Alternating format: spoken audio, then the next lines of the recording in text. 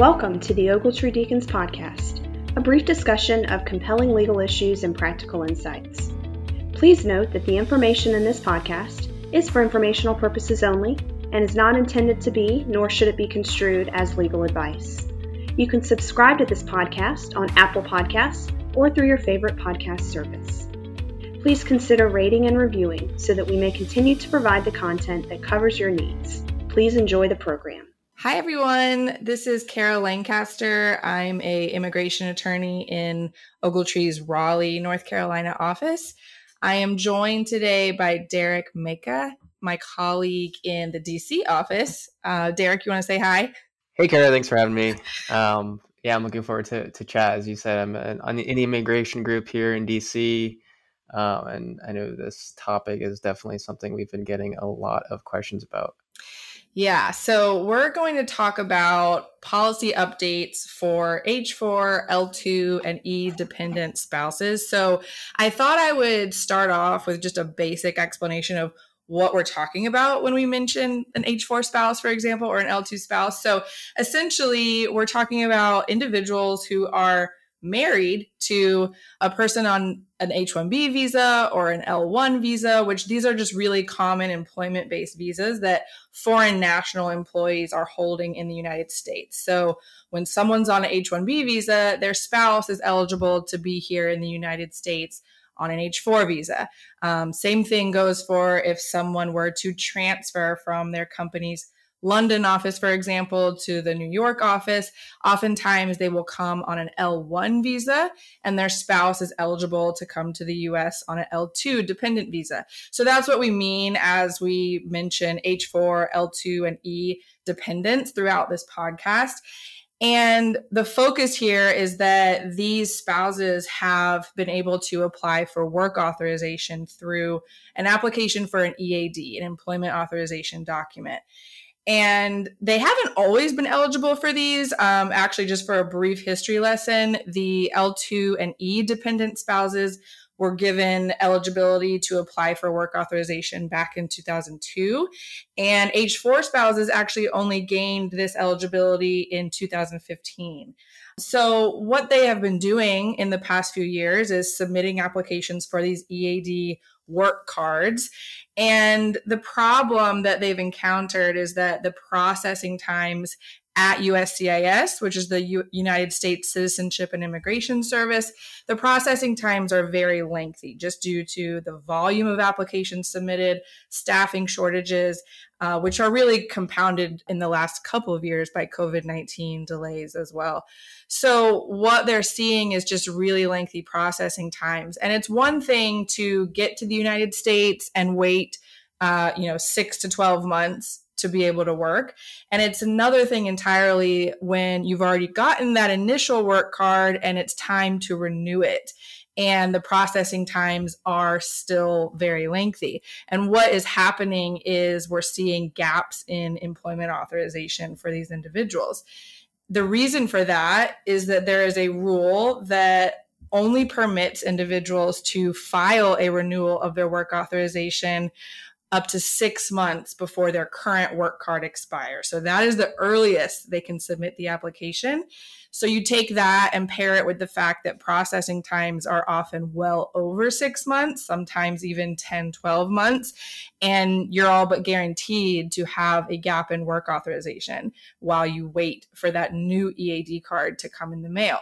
So sometimes that's a gap of a few weeks, but certainly we've seen gaps of several months just because of those lengthy processing times. So what happened recently is that a couple by the last name of Shergill and 15 other plaintiffs filed a class action lawsuit against USCIS, and that suit was settled in November of 2021, fairly recently. And in that settlement, USCIS agreed to a couple of policy changes, and you can kind of put them into two buckets. One policy change is for spouses on L2 and E dependent visas, and the other policy update is for H4 spouses. So Derek, can you kind of explain to us the update for L2 and E spouses? Yeah, of course. So in this November 2021 settlement, USCIS agreed to update their policy with regard to, I guess, how they interpret work authorization for L and E dependent spouses. Specifically, USCIS is now acknowledging that those individuals are employment authorized incident to status, right? Not just kind of a fancy way of saying that by virtue of them holding L or E dependent status, right, as a spouse, they are work authorized and don't need any kind of additional documentation or an EAD card itself, right, to prove that work authorization. That's a huge step in the right direction, right? It kind of does away with the need to apply for and wait for an EAD in the first place. And so, for individuals coming in as L2 spouses now, right, or moving forward, they wouldn't even ever need to apply for an EAD just for work authorization purposes. Now, what happened in this policy update in November as well, right, is USCIS acknowledged that they did need to have some additional time to work with U.S. Customs and Border Protection, or CBP, to update the I-94 system to kind of annotate an L2 or an E as a spouse, right? USCIS indicated that the system that was previously in place didn't really confirm on paper that somebody was a spouse, right? Which is the only kind of category that gets this immediate work authorization. And so fast forward a few months, right, and we saw starting towards the end of January, early February, as people started emailing us, new I-94s that had an S at the end of the I-94 designation, right? So what was previously an L2 I-94 is an L2S. And lo and behold, a couple days later, USCIS formally announced that they had implemented the system, and so has CBP. And so now any new either I-94s issued by USCIS or by CBP at a port of entry would designate kind of the subcategory, I guess you can say, right, of an L2S or an E3S, right, whatever the underlying status may be. And so from that time forward, right, from the time this was implemented in January, February, anybody who is issued a new I-94 has that S designation. And anybody who is awaiting, say, an extension approval from USCIS can expect to get their new approval notice with that same designation. The impact of it is kind of going to be steadily expanding over the next few months, I would say, right? Like I said, anybody traveling internationally coming in on an initial L2 visa, right, will benefit from this immediately. And anybody who is going to be receiving an extension approval notice from USCIS will also be benefiting from that immediately. A few days ago from the time of this recording, on March 18th, 2022, USCIS seems to be kind of expanding the benefit even further. And they indicated that for those individuals who, say, had an extension approved before January 30th, right, meaning that their approval notice and I-94 doesn't have that spousal annotation, USCIS is going to start sending notices in April 2022 to those people, kind of confirming that they fall within that spouse subcategory, right? So they can benefit from their original approval notice, right, plus this new letter to prove work authorization without the need for an EAD. That doesn't necessarily extend to individuals who have CBP issued I-94s prior to this kind of code change in January. CBP has not indicated that they're going to be applying this kind of retroactive benefit as USCIS will. So, those individuals would still need an EAD to confirm work authorization. That kind of leads to the question now of how does an employer verify if somebody's work authorized, right? And if they're an L2 or E spouse. Now with this new policy change, there's kind of a variety of different ways somebody can prove work authorization for I-9 purposes. EADs aren't going away. They're not invalid. People can still apply for them if they want to.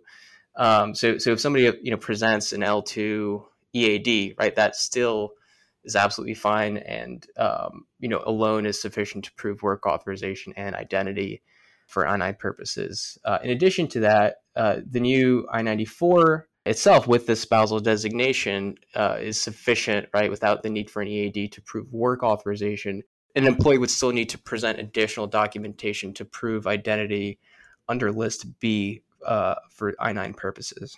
Similarly, and with this new announcement from March 18th, 2022, an individual can now present a combination of an old of an I-94 that's still valid but has that old L2 or E3 dependent designation without the spousal designation, plus this new letter that USCIS will start issuing beginning in April 2022 to prove work authorization, right? So a combination of those two documents will prove work authorization. They'll still need to show identity documents under List B for I-9 purposes.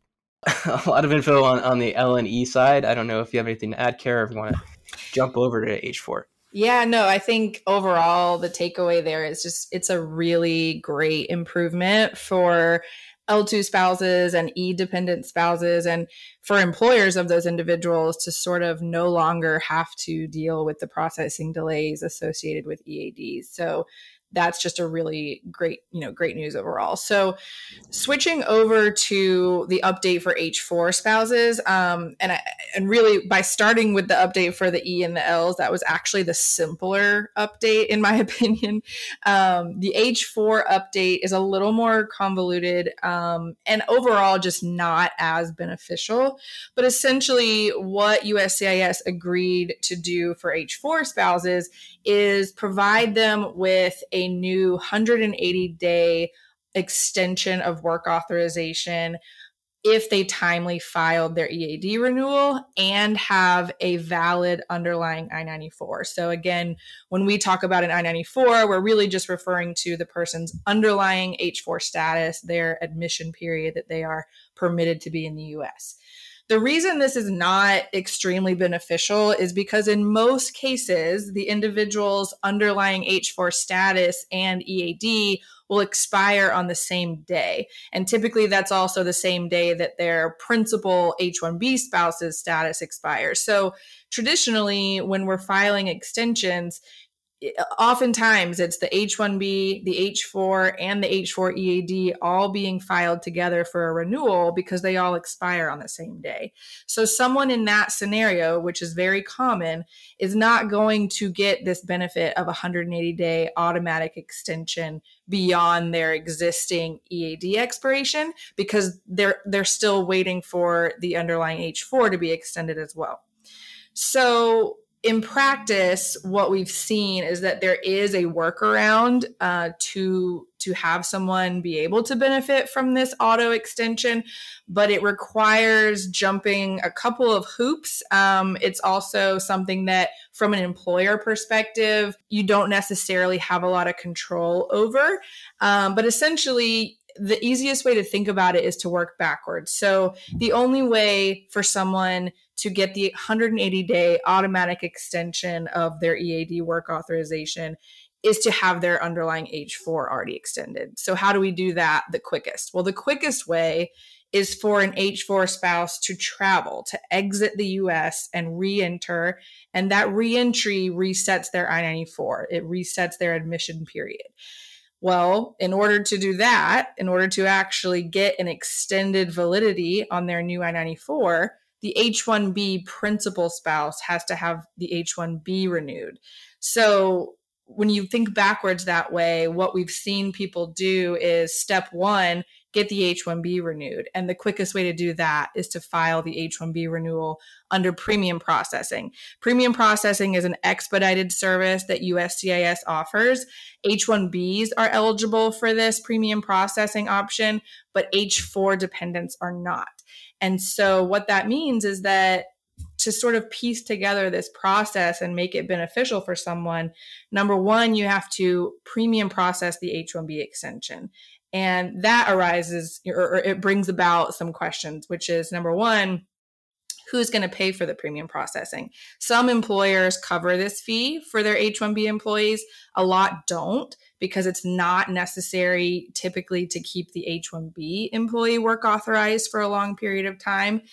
So sometimes employees have the option to pay out of pocket for premium processing, but that's just the first question that arises in this is who's going to pay for premium processing? So then once you have the H-1B approval, the H-4 spouse needs to travel. They need to exit the U.S. and come back in with that H-1B approval in hand. That's what will then extend their I-94.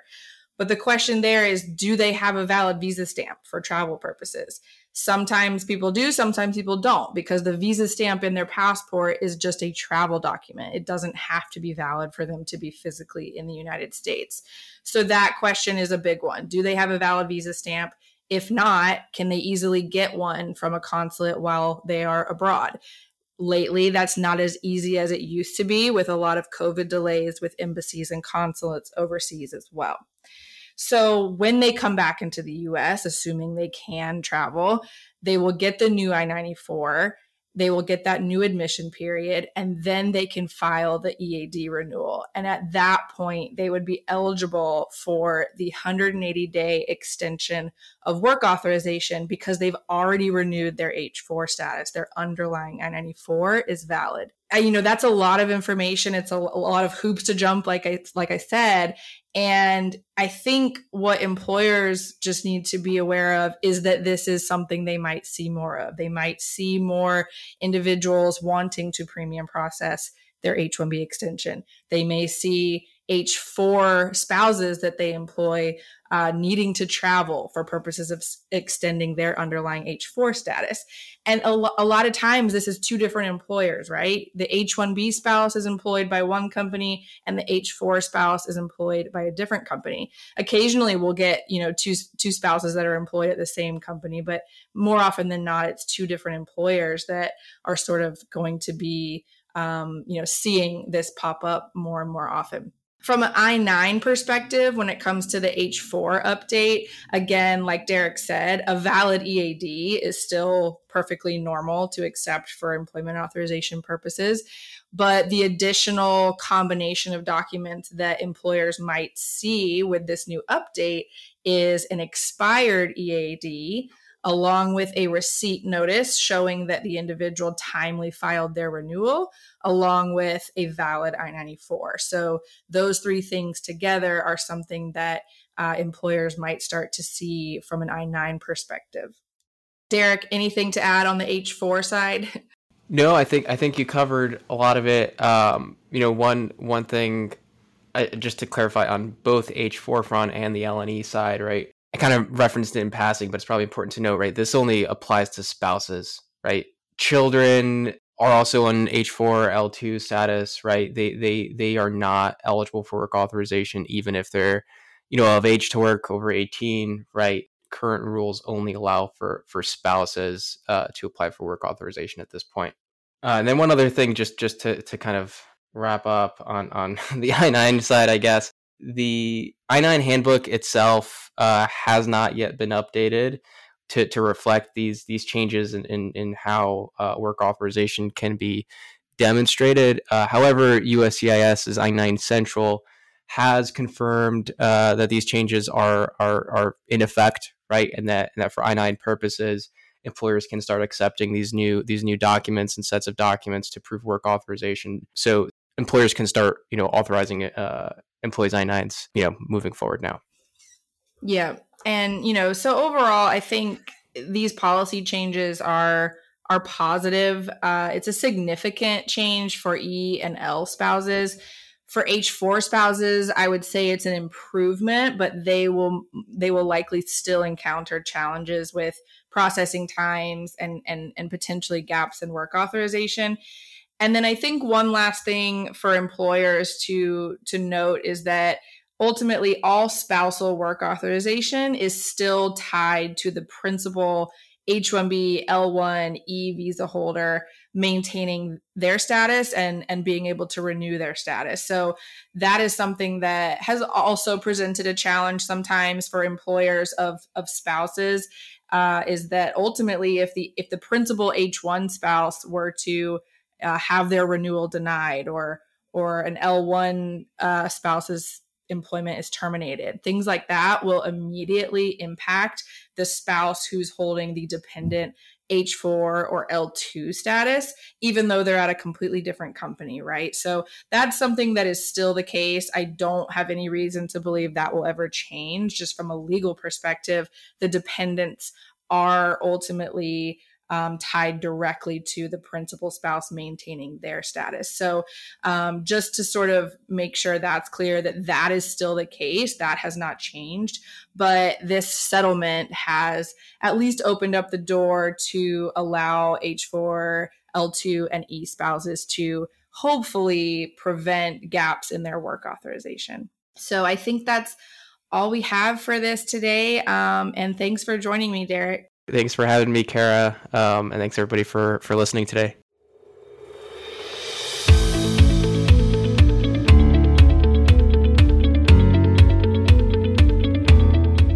Thank you for joining us on the Ogletree Deacons podcast. You can subscribe to our podcast on Apple Podcasts or through your favorite podcast service. Please consider rating and reviewing so that we may continue to provide the content that covers your needs. And remember, the information in this podcast is for informational purposes only and is not to be construed as legal advice.